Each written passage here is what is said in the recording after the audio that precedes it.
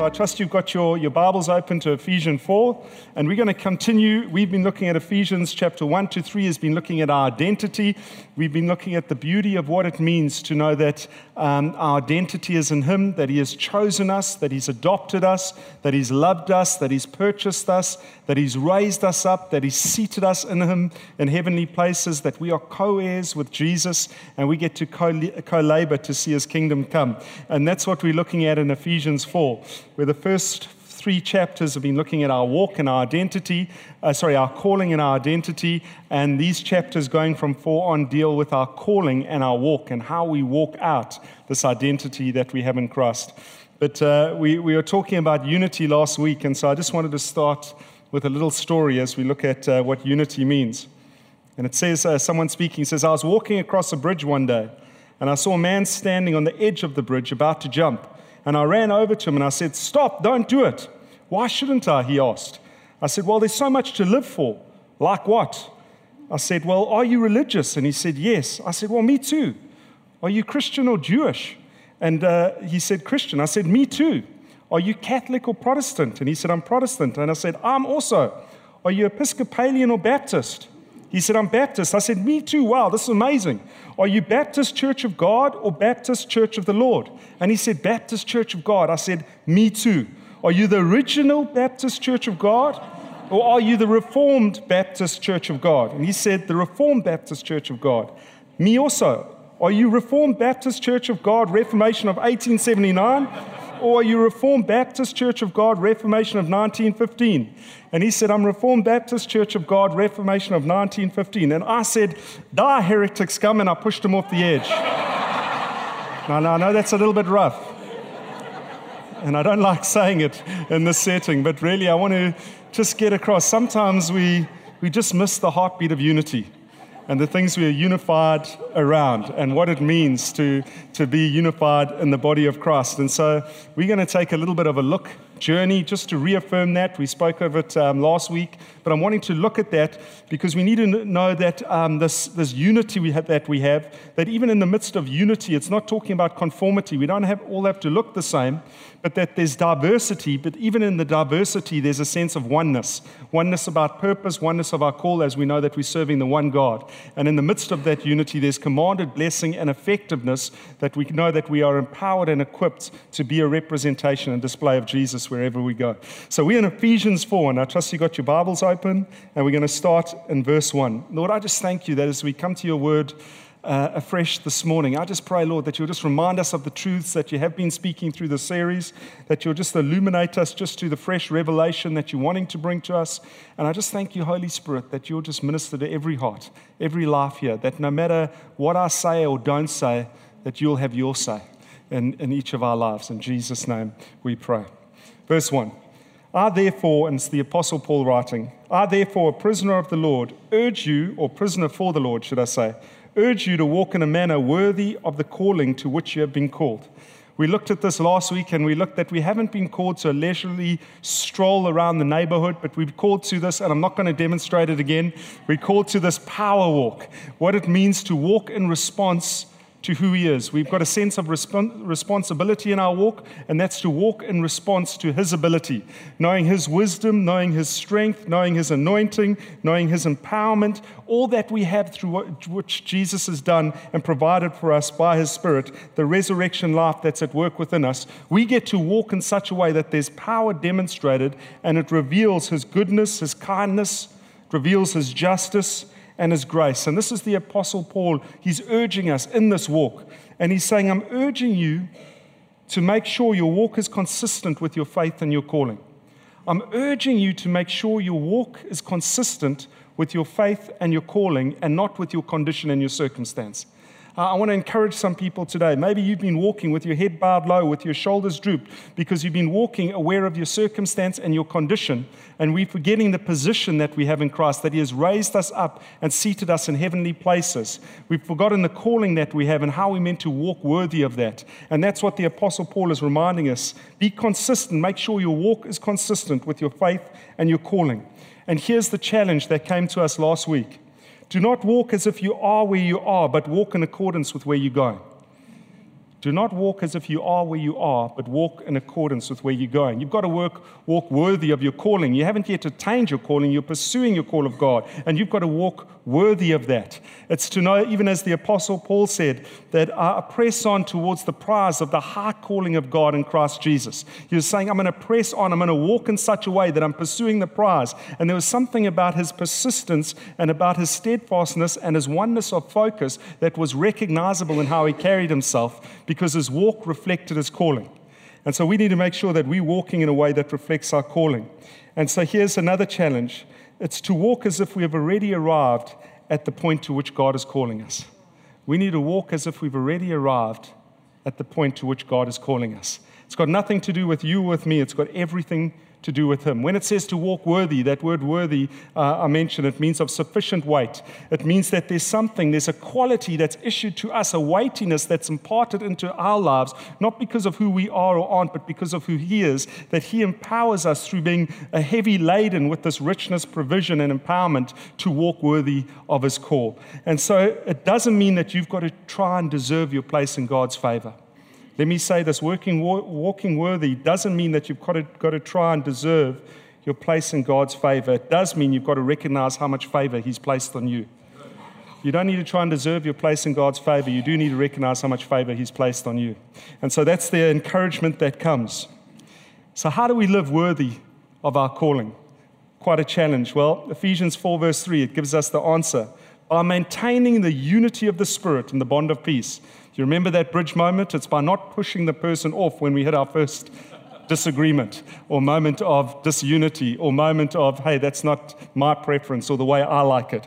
But we maintain the unity of the Spirit in the bond of peace. How do you do that? Well, I'm glad you asked. Verse 2 says this, with all humility and gentleness, with patience, bearing with one another in love, bearing with one another. Another version says bearing with another in stretching love. And generous love, it means if they walk a bit distant, too far, and I think I don't really want to go there, I don't just cut them off and snap the cord, but there's a stretching love that I bear with them, I walk with them, I stay with them, I stay connected. I don't let a distance come that robs us of that connectedness. And so we see this taking place in the midst of this moment. And I mentioned the danger of knowing our empowerment in Christ can sometimes lead us to entitlement, where we think, I'm deserving. Do you not know who I think I am? Is what I said. We get that idea. I've been raised and seated in Christ. I'm empowered. I've got all this, all of heaven available to me. I'm high and lifted up in that regard. And we can get that mindset. And the beauty here is the Apostle Paul is reminding us, after saying where we're seated, where we've been raised, that we're co-heirs and co-laborers. He says the way that you walk out this unity in the Spirit and the bond of peace is, and if you read in the other versions, it says, because you have gone high, we go low. Because of our high-seatedness, there's a lowliness in our serving.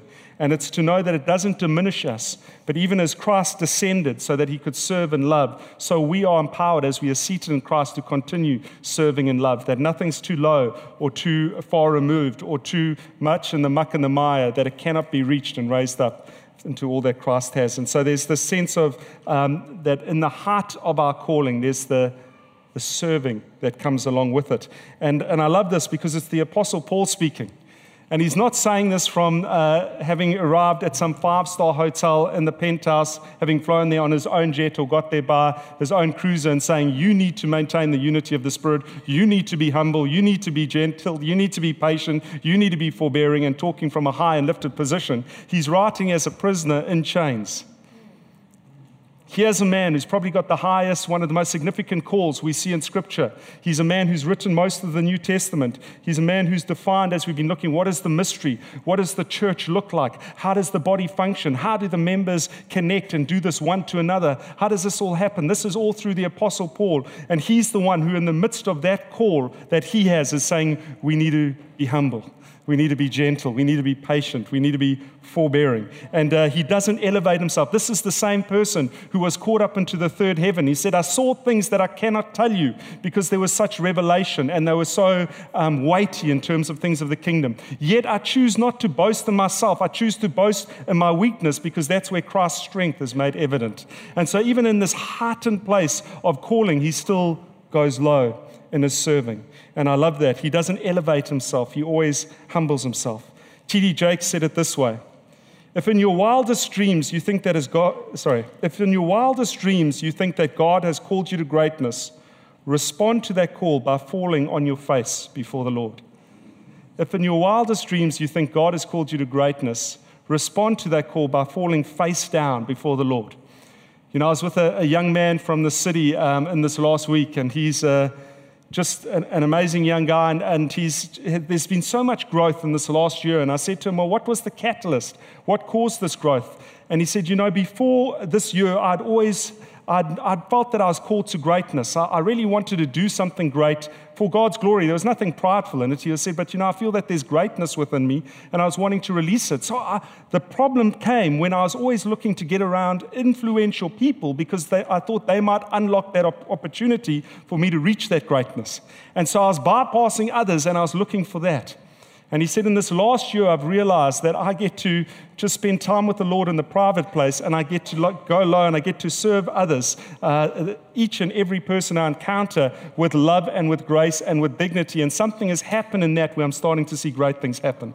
And this is a man who's just a highly gifted person and who has made impact already. But there's something in his heart that says, no, I was going about it the wrong way. What I do in private is what God can use for public display. I'm not trying to find that in my own right and run around and make it happen. And we live in a day and an age where we're all told, you're great, you're going to do great things, and you're going to change the world. And that's all true, but your posture determines how that's going to happen and the authority you're going to walk in terms of that. And so T.D. Jakes says, if you're in your wildest dreams, you think that God has called you to greatness, respond to that call by falling face down before him.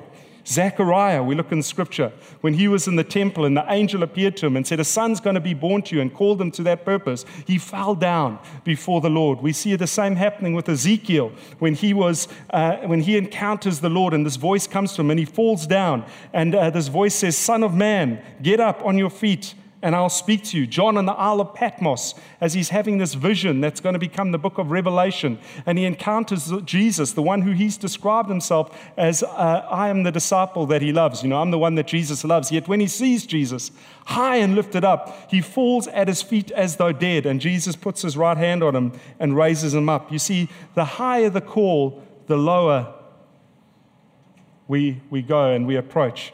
And you see, this is the challenge that comes, because we live in a day and an age, as I've said, that it's rife with entitlement, and we love to be paraded. We don't love to prostrate ourselves in a lowly way. We love to be paraded on a stage. We don't love to prostrate ourselves before the Lord in a sacrificial way. And so Paul is pressing home this truth. He's saying that you've been seated in Christ, and that's going to look a little bit different to what the world expects. It's going to look like servanthood. And I love the way Bill Johnson says this and describes this. I would love this to be a true mark of the way that I function. But he says that we are to rule with the heart of a servant, and we are to serve with the heart of a king. Isn't that powerful? Let me say that again. We are to rule with the heart of a servant, and we are to serve with the heart of the king. And so there's this empowerment and there's this equipping that's coming to us, but it's not to force our own agenda, but it's to prefer others, it's to love others, it's to manifest Jesus and release his heartbeat wherever we might be going. And we're told that in the midst of that, maintain the unity of the Spirit in the bond of peace. It's such an encouraging scripture, such a hopeful scripture, because where it says we maintain the unity of the Spirit, it means we don't have to try and make that happen. It's already been done. All we've got to do is guard it, and all we've got to do is endeavor to keep it. There is this unity of the Spirit that's already been accomplished. We don't have to try and find the answer for how I bring unity. You know, we're living, as I said, in a day and age where there's schisms, where there's tensions, where there's racism, where there's inequality in class status between there's gender inequality, there's social standing inequality, there's all sorts of inequality. And it's tearing this world apart if you look around. The beauty is that we don't have to try and come up with the answer. The answer has already been provided for. Jesus is the answer. The provision has been made. But we're called to maintain that within the body of Christ and to live as a demonstration of that and an invitation for others to come and experience it. And so there's this unity that's been provided through what the Spirit has done in the bond of peace. And Paul says this, and he says these words in terms of our humility, our gentleness, our patience, and our forbearing. He's saying we need to maintain this unity, but those words are all active words. We maintain it by, we've got to partner with humility. We've got to partner with patience. We've got to partner with gentleness. We've got to partner with forbearance, as I've already mentioned. And this demands something of us. And as this verse highlights, there's a reason we need to make conscious effort, because if we don't attend to unity, unity will disappear. If we don't attend to unity, unity will dissipate. If you don't tend to unity and oneness in your marriage, unity will disappear in your marriage. If you don't tend to oneness in your parenting, unity and closeness will start to dissipate in your parenting and in your home. If you don't do that in your relationships, it's going to disappear as well, because the enemy loves to rob unity. If there's anything he loves to do, it's to bring division. He loves to bring a schism. He loves to break down relationship, because he knows the promise of what is there in unity. There's no doubt in my mind that we are being told to maintain unity, even as we're being told that we are to attain to maturity. We're going to see that a little bit further, because there's something about unity that provides us with everything to come into the fullness of what God's called us to. There's no doubt in my mind that where it says that we maintain unity, then it goes on to speak about being equipped and empowered for what God has called us to, because there's something about unity that commands His blessing and that commands the power of God to infuse us to be who God has called us to be. There's something about that. That's why in Psalm 133, it says, "Behold how good and pleasant it is for brothers to dwell together in unity. It is like the precious oil upon the head, running down the beard of Aaron, running down on the edge of his garments. For there the Lord commanded His blessing, life forevermore." When we come together in unity, when we are able to come with that sense of connectedness, we get to know this, that when the anointing is on the head, and who is the head of the church? There's some confident people. Who is the head of the church? It's Jesus. We are His body. So the beauty is knowing this, when we are in unity, when the anointing that is on Jesus flows down His beard, down the garments, including us, every area. It means it doesn't get diluted, polluted, or dissipated when we are in unity, but it keeps its potency, that same strength, that even as it is on the head, so it is over the whole garment, so it is even on the corner of the garment. So that means when someone reaches out, as we as the body of Christ, the church of God, are manifest in an area or present somewhere, when they reach out in need of healing and take the corner of that garment, that same power that is of Christ Jesus is available to them there and then. And so there's something of this encouragement that says keep unity, because the enemy wants to try and rob that. The enemy would love us to have our own mindsets, our own ideas, our own agendas, our own preferences, so that when that anointing pours over us, that it's diluted and dissipated. But this is what Paul is saying. He's saying, watch out for that. And he's implying that they're like these detonating bombs going off. There's these like explosions. And if you've been in any relationship ever, you'll know that takes place. And the enemy is wanting just to explode and destroy a relationship. But the encouragement here is be mature enough. Be mature enough to maintain unity. You don't have to come up with it. God has already provided it in the body of Christ. And He deems, you see, this takes place when we deem unity more important than our own preference, more important than our own image, more important than our own ideas, more important than our own perspective. It's more important than our own individual desires, because there we see a greater good, a greater purpose. And so then we're able to protect unity, because it's not only based on ourselves. And so the Apostle Paul is giving this encouragement. And then he emphasizes how we get this oneness to protect unity. And it says in verse 4, he goes on, and it says this is like, the theologians say this could have been like a hymn or a confession, because there's the staccato type rhythm to what's being said here. And we've been talking a little bit about rhythm in the last few weeks. And it says in verse 4 that this is how you keep the unity. It's by knowing this, by having this purpose that's greater than yourself, that there is one body and one Spirit, just as you are called to one hope that belongs to your call, one Lord, one faith, one baptism, one God, one Father of all, who is over all, through all, and in all. It's this oneness that is called to bring us together. It's this oneness that the Apostle Paul is wanting to emphasize as he's speaking about unity, because he's speaking to Jewish people and Gentiles, and he's saying it's not about a Jewish God or a Gentile God. It's about this one God. There's one body.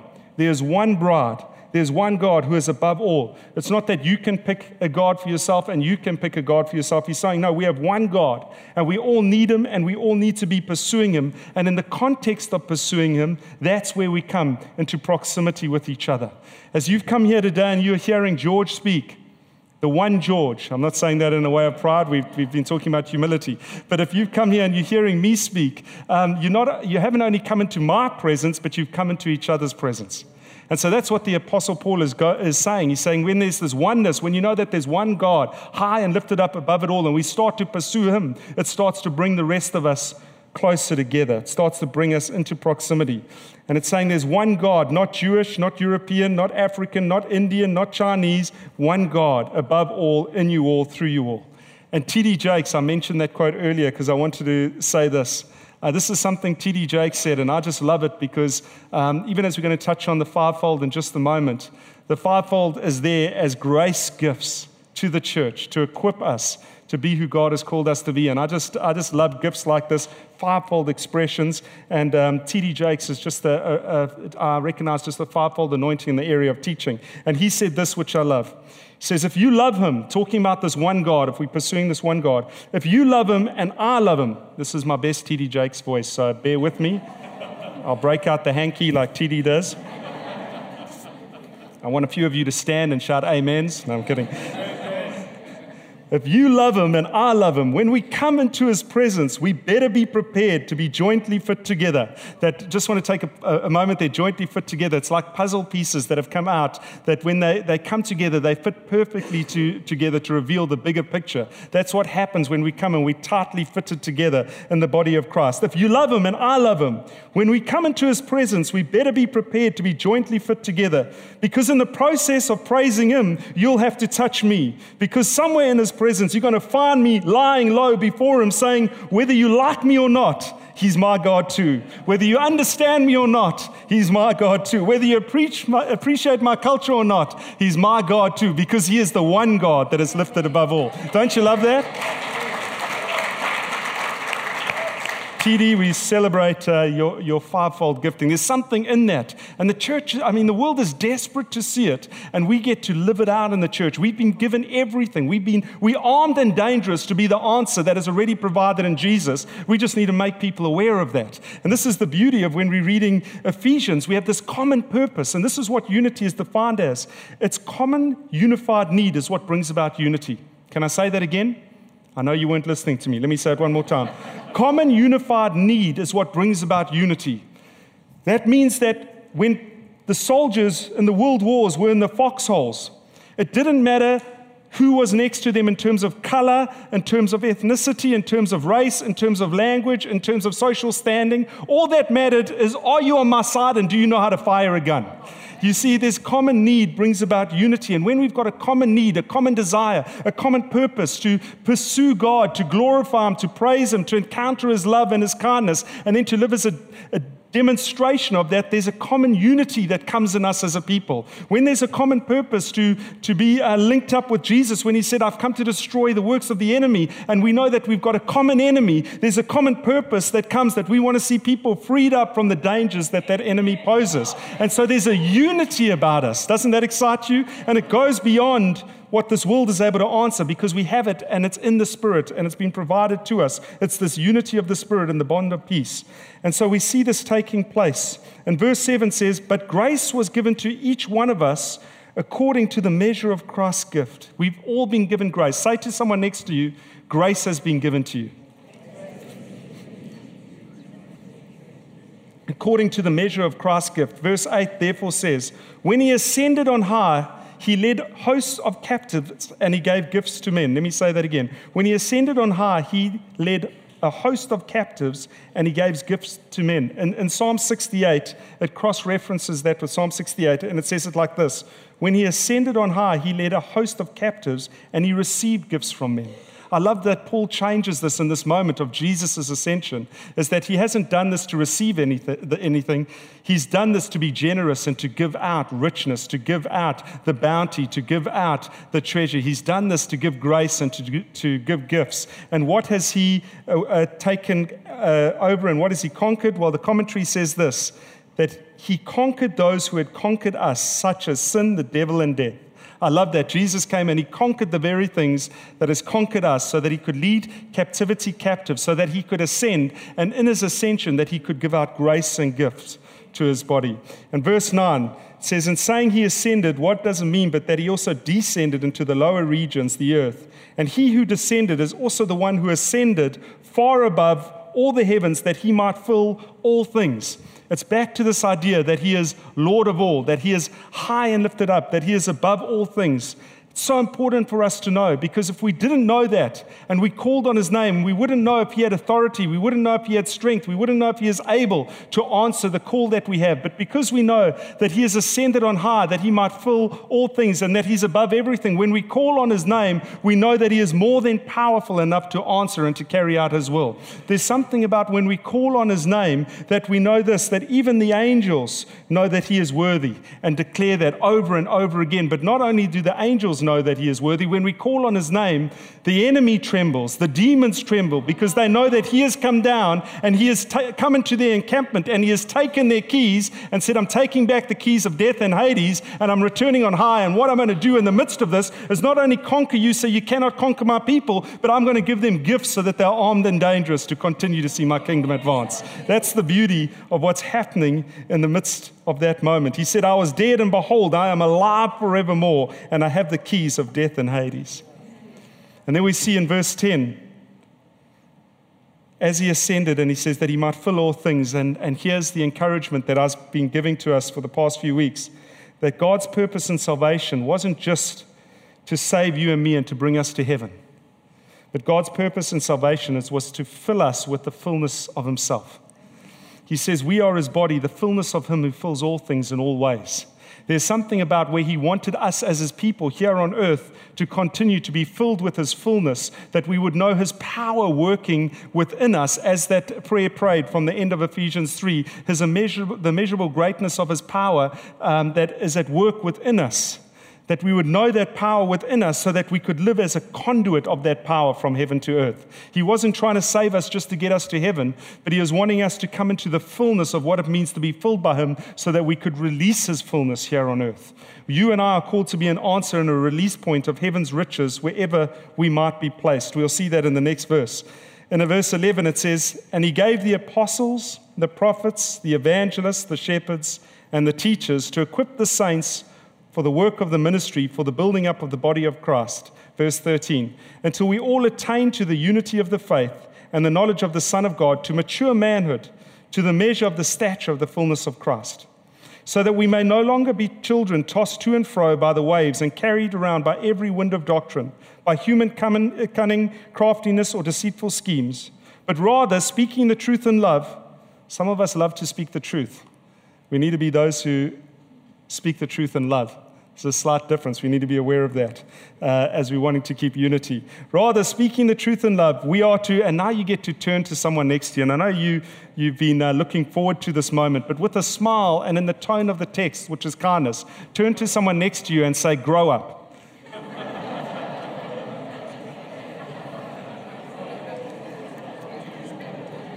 Here's the encouragement that follows from that. Speaking the truth in love, we are to grow up in every way into him who is the head, into Christ, from whom the whole body, joined and held together by every joint with which it is equipped. When each part is working properly, it makes the body grow so that it builds itself up in love. I love that. When we are rightly connected together, when we are fitted together, when we are working in unison, we build each other up in love. The body builds itself up in love. We not only, you see, here's the beauty. Jesus, in ascending, gave ascension gifts, grace gifts, the fivefold gifting. We know that he gave, Jesus gave that, the fivefold, and that's to equip the church. But we know that the Spirit gave the spiritual gifts, and that's for us as the people to go out and be effective wherever we might go. And there's something beautiful in seeing what Jesus has done here, that we get to also build each other up as the body. And so this is what the fivefold does. It's different functions, but it is one assignment. encouragement. It's to bring unity, to bring maturity in the faith. That's what the fivefold gifting does. And that's why we host conference like we are, the Renaissance Conference that's coming up, where there are prophetic gifts and teaching gifts and apostolic gifts. And that's why we brought in Bob Hazlitt. And that's why we're excited to have Steve Oliver here next weekend, who's sharing, because we love these gifts coming in. It's not so that they can be paraded up front. It's so that we can be equipped as a people. And we need to posture our hearts and be ready to receive just what they bring. Because here's the question. As we read that the fivefold has been given to equip the saints for the work of the ministry, let me ask this question. Who does the ministry? The saints do. You do. That's right. That's why in Ephesians 1 it says, to the saints who are in Ephesus, the faithful in Christ. It's to the saints who are in Harvest Church, the faithful in Christ. You are the ones who do the ministry. What do the fivefold do? And the team that are here that get to minister in these moments, they're here to equip. Our primary function is to equip, and your primary function is to minister. There's something about knowing that when you become a believer, no longer is it talking about sacred moments and secular moments, but it's talking about light and darkness. You've been moved out of darkness into light, and as a part of the kingdom of God, part of the kingdom of light, you are part of a royal priesthood, and you are a minister wherever you go of God's goodness. Turn to someone next to you and say, you are a minister. You are in full-time ministry. You see, in Revelations, twice Jesus says to the churches, I hate the deeds of the Nicolaitans. Now that's strong language coming from Jesus. He says, I hate the deeds of the Nicolaitans. When you look at that word, Nico means conquer, and Laetan speaks of laity. It means this. He's saying the conquerors of the lay people. You see, these were theologians who practiced many other things, but part of their theology was they separated the priests and the people. They separated those who got to do the ministry and those who were ministered to.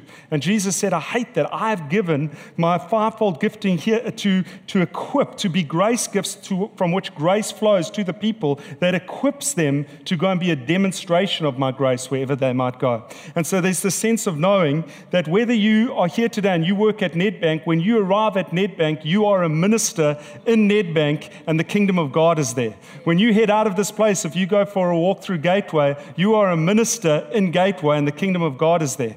Whether you go and study at Varsity College, you are a minister in Varsity College, and the kingdom of God is there.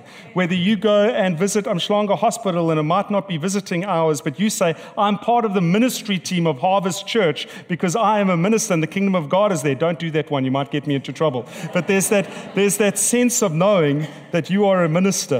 You see, here's the beauty. When you might go into your workplace and say, it's such a dark place. Well, it might have been, but when you pitch up, the light is there.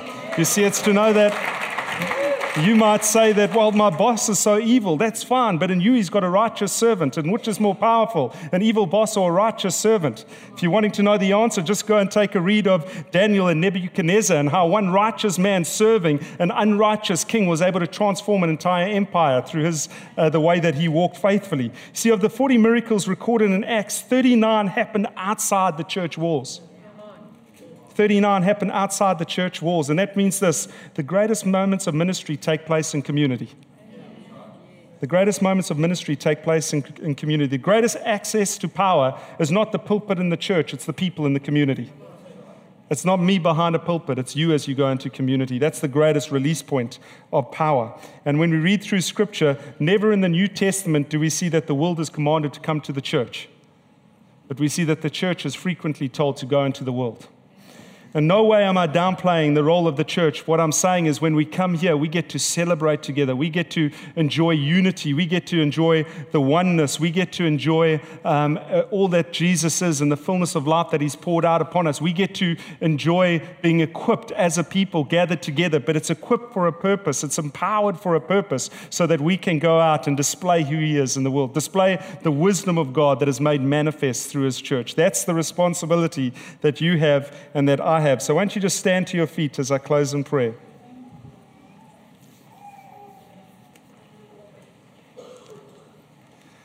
So Lord, we just thank you as we've taken time to read through Ephesians 4. We just thank you, Lord, for the gift of unity, Lord, that it doesn't mean conformity, that there's diversity in who we are, but in the midst of that, there's that sense of oneness, because we have one common desire, and that is you. we just thank you, Lord, that not only have you called us to yourself, but Lord, that you've given us the fullness of yourself. And that even as you ascended in all authority, you have given us grace and gifts. We thank you for fivefold ministries that serve into this house and alongside this house, and we so appreciate just the outworking of that. But even more than that, Lord, we thank you that we would be reminded, Lord, that we are called to be ones that aren't only equipped, but that are empowered to walk that out as your ministers wherever we go. I pray, Lord, that there will be ministry that happens in households. I pray that there will be a ministry that happens in marriages. I pray that there will be ministry that happens in workplaces. I pray that there will be ministry that happens in Gateway, in the hospitals, wherever we might go. I thank you, Lord, that we would be armed and dangerous as ministers of the gospel, carrying the good news of all that you've made available in and through yourself. And so, Lord, I pray for that particular grace to be on us as a house. I pray that there would be something of a unity that is visible and tangible. And Lord, I pray that we would maintain that. I pray that we would guard that. I pray that we would endeavor to make that something that is tangible and visible in and through us as a people. In the mighty name of Jesus we pray, and together we say, Amen.